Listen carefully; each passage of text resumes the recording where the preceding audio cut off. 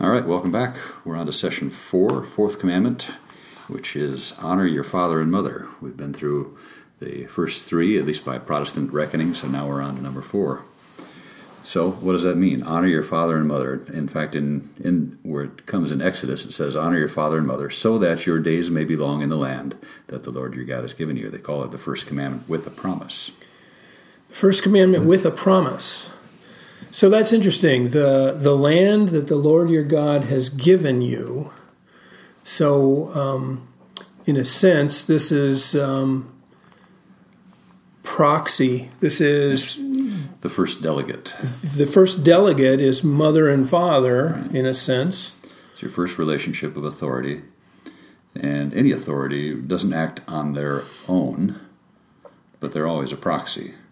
If it's the authority of the local police, they're not, when they pull you over at a stop sign for not stopping at a stop sign or whatever the offense might be, they're not acting on their own authority. It's not because you offended them personally. They're acting on the authority of the government that has appointed them as an authority.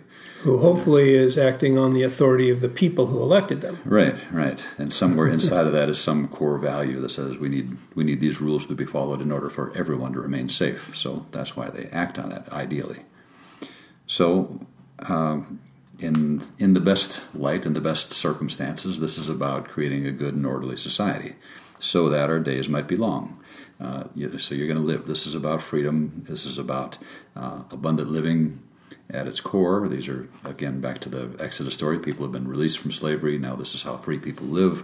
God is saying, this is how I want you to live as free people. This is what it takes to be and remain free. And, part of that is good and orderly society. So we need rules, we need boundaries. And interestingly, this is, I think, one of the commandments that is so easily distorted, especially by people who might not be godly leaders. Sure. It's one of the founding principles of our own nation is, power corrupts, and absolute power corrupts absolutely. Right. So we put limits on power. We put very careful safeguards in place. We put multiple layers of responsibility and authority so that no one person has total authority, and there's lots of different levels to challenge that and keep that in check. Yeah. So how do you deal? So, the commandment, obey your mother and father. Mm-hmm. And yet your parent is an alcoholic, abusive individual. What does that mean to me as that child or as that adult of that parent? I read an article some years back from a gentleman that it was saying that, I think the title of the article was Honoring a Dishonorable Man. Yeah. And he had a father that was physically abusive, abusing of chemicals, alcohol, or whatever. I can't remember what exactly, but that becomes a challenge. And that's, this is not a blanket command to obey whoever might have captured some authority either by title or by gift of the people or by whatever it was that brought them that authority. It's not a blanket order to obey them no matter what, because it is not their authority. They're acting on God's authority. So God, for lack of a better term, God has earned the trust, and God is delegating that trust to your father and mother, but that trust has to be honored by your mother and father in order for that authority to be valid. Yeah, we call these people positions of trust. So whether it's parents, they're entrusted with the care of these children. If it's a teacher, they're also entrusted with the care of the students. A pastor, a priest, is entrusted with the care of those that are in his congregation. The police officer is entrusted with the care of the citizens over which he carries out these laws and protects these laws. The President of the United States has responsibility, has the trust of not only the nation, but then our fellow neighbors, other nations around us. These are positions of trust. And when you break that trust, that's when everything starts unraveling. The entire fabric of society starts unraveling. Just this morning, I don't remember all the details of the news report, but there was a school district someplace who has been quietly shuttling teachers and other staff out of their district who had misconduct issues. And in the vast majority of the cases, authorities were never contacted. And I think that's a tremendous breach of that trust. Because all we're doing, if you're thinking about that, you're really thinking about, well, what's the reputation of my institution? We're not thinking about what's the safety of not just our students, but the students of the next district where these people go. All right, they've misplaced the trust that they're caring for. They're considering more the trust of the institution than they are the students that are in their care. Anytime we've placed our trust in someone, and the deeper the trust, the more, I think, the more vulnerable the person in that trust, the deeper the hurt when the trust is broken. If it's in a hospital setting and you've entrusted the family has entrusted to their care the infant or the vulnerable, injured person, sick person, to the care of that institution, and they don't properly care for them. They don't either.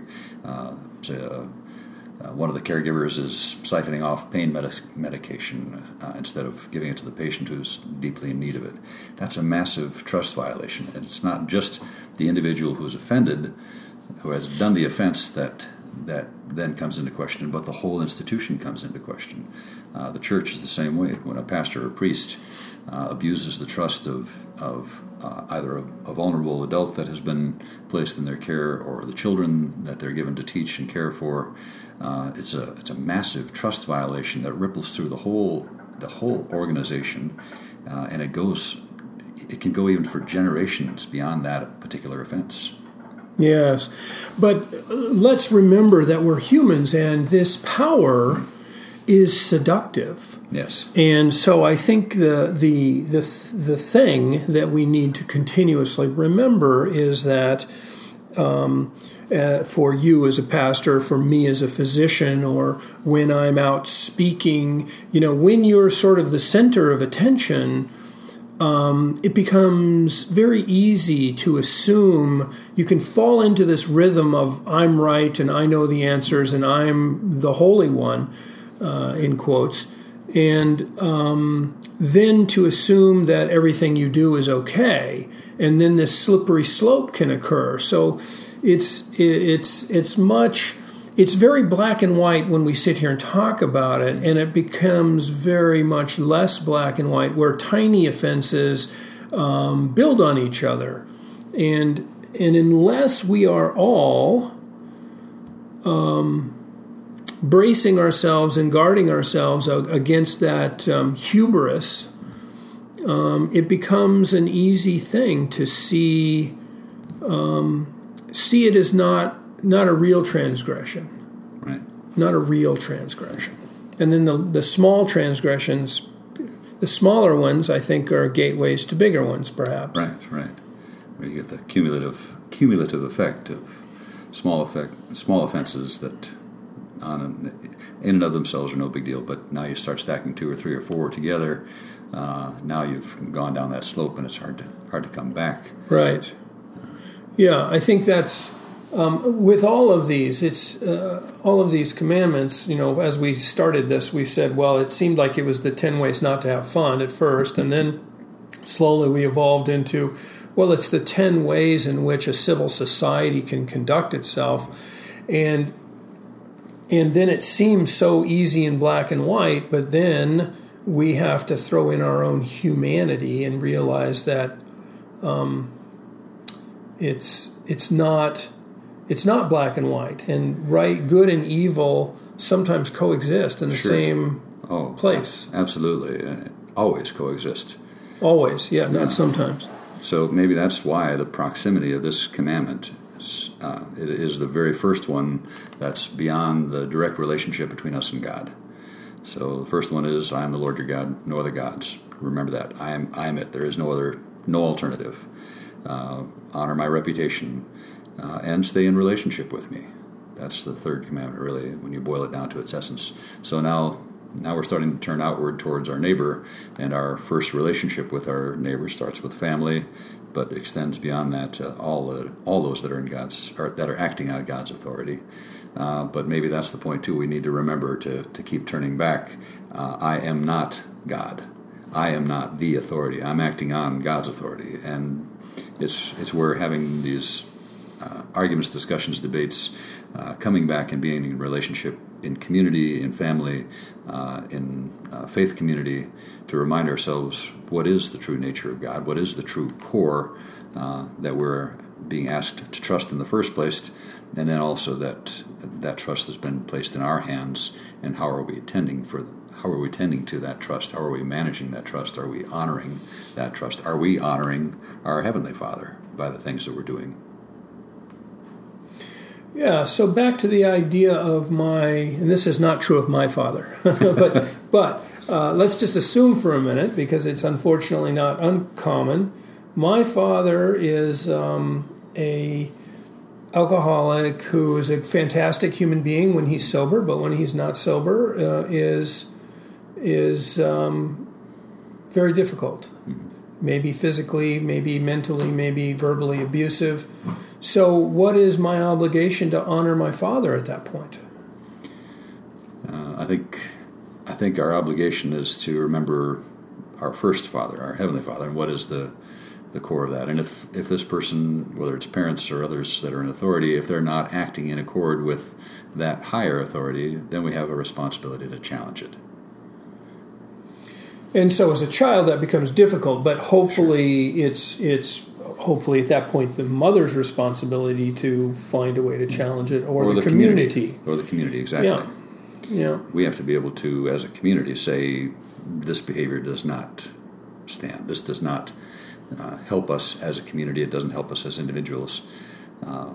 It is not the thing that's going to help us live long in the land. And from a medical point of view, I'd like to point out that if somebody is using alcohol or drugs or whatever, that's a disease process.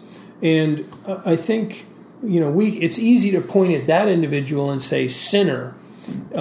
It's much more difficult to have compassion. And just as we would have compassion for that abused individual, we need to have compassion for that abuser and help them be better. Right. And if that means rehabilitation of some kind and counseling and those kinds of things, I think that's an important piece. And I think that's part of the authority and the command of love your neighbor. Right. And like you say, sin is always right connected to everything, even the most godly things that we do. It's connected right there. It is absolutely always right on the threshold. So simultaneously, sinner and saint. Exactly. So you almost have to be constantly on guard, constantly vigilant about, where am I in this, and where are we as a society in this spectrum of things, and always vigilant about crossing lines. Redemption, certainly a part of that, being able to correct and bring people back from the abyss and help them become better people, certainly part of it. Recognizing first that we've all got limitations, that we're all going to mess up, so nobody is beyond question. But when and where it's possible to bring reconciliation, to bring a change in behavior, a change in the way we look at things. Think about the civil rights movement in the 50s and 60s. We as a society had kind of turned a blind eye for a long time to even our 13th Amendment. And it took some doing to kind of open people's eyes and to get people to acknowledge that we collectively as a society had really, really strayed even from one of our core fundamental values that goes way back to the founding of the nation. And certainly we're still in the midst of that struggle and that sin of ours as a nation. But it took people that were courageous enough to stand up or not stand up. Or sit down. Yeah. In the front of a bus. Yeah. And say, no, this is not right. And with enough voices and with enough actions like that, people start to take note, and people start to re-examine their behavior, or what they allow in behaviors of others around them, and things start to change. And there is a danger to even this. You find it's easier to see the speck in your neighbor's eye than the plank in your own eye, right? Mm-hmm. So, absolutely. So you start thinking, well, those people are doing it wrong, and now you become the authority, and you start, this is where we get into these sort of cloistered communities where, we all drink the Kool-Aid together, and all of these things where one authority in that group becomes the only voice of truth. And that's the, these are the extremes. And at each iteration of this, we can find an extreme. So the good becomes the evil, and the evil becomes the good at some point. And it's not just simultaneously saint and sinner, because it's almost like that yin-yang symbol of black turning to white, and white within black, and black within white. And so without deep, serious soul-searching at every turn, we become tyrants. And all you have to do is watch the movie or read the book Lord of the Flies, and you realize that this is really, or Animal Farm. I mean, there's thousands of stories about how humans. There's a famous study from Stanford where students were put into a study situation. Half were inmates, in quotes, and the other half were guards. And over time, the guards became so brutal that they had to stop the experiment. And these were just Stanford college kids. These were presumably the best of our best, and yet they devolved to this point in just days. Yeah. There's a story I was told one time about, I can't remember the particulars of where it was, but for illustration purposes, it's a third world nation, and a missionary is out visiting and learning about this new culture that he's in. And a particular village that he's coming into, he notices there's a group of people kind of on the outside edge of the town, and they're in a very intense discussion. And one person seems to be kind of the focus of the discussion, and the others somehow talking with him, coaching him, but it's obvious that one is sort of standing out from the rest of the crowd. And so the missionary asked his guide about this. What was going on here? What was the event that was happening here? And the guide told him, well, this is a person that had committed some egregious offense against the community, and he'd been put out of the community, excommunicated, you might say. But now he was being brought back into the community. And so he asked more, so how does this happen, or how does this work? And the guy told him, well, he's being remembered. They're telling him stories. They're telling him to remember who he is and who they are as a people, as their community, their society. And not by punishing him, not by telling him all the horrible things that he's done, but focusing on what the good is in the community and what the values of the community are, and remembering who he was as part of that. And I thought that was just a beautiful example, or beautiful illustration, to be remembered into the community. Like a member of your body that had been severed and cut off, you're now being reattached and regrafted back into that community to be remembered. And story is such a powerful tool, and it's so interesting, just that metaphor of you did something that offended the community, you're removed from the community as punishment, but also really as a reminder of what the community has done for you. Yeah. And then the community comes out to you at the outskirts of the community and brings you back in. It's powerful. And then just the stories of this is what a community is, and this is why we're a community, and this is what we do for each other. Imagine if we could create that because a big problem in our society are gangs. And gangs create their own community. And gangs fill a need. Not in a good way, probably, but they fill a need within communities, and that is for people to belong, especially young men. Young men need to belong, and if they don't belong to something good, they're going to find attachment to something evil.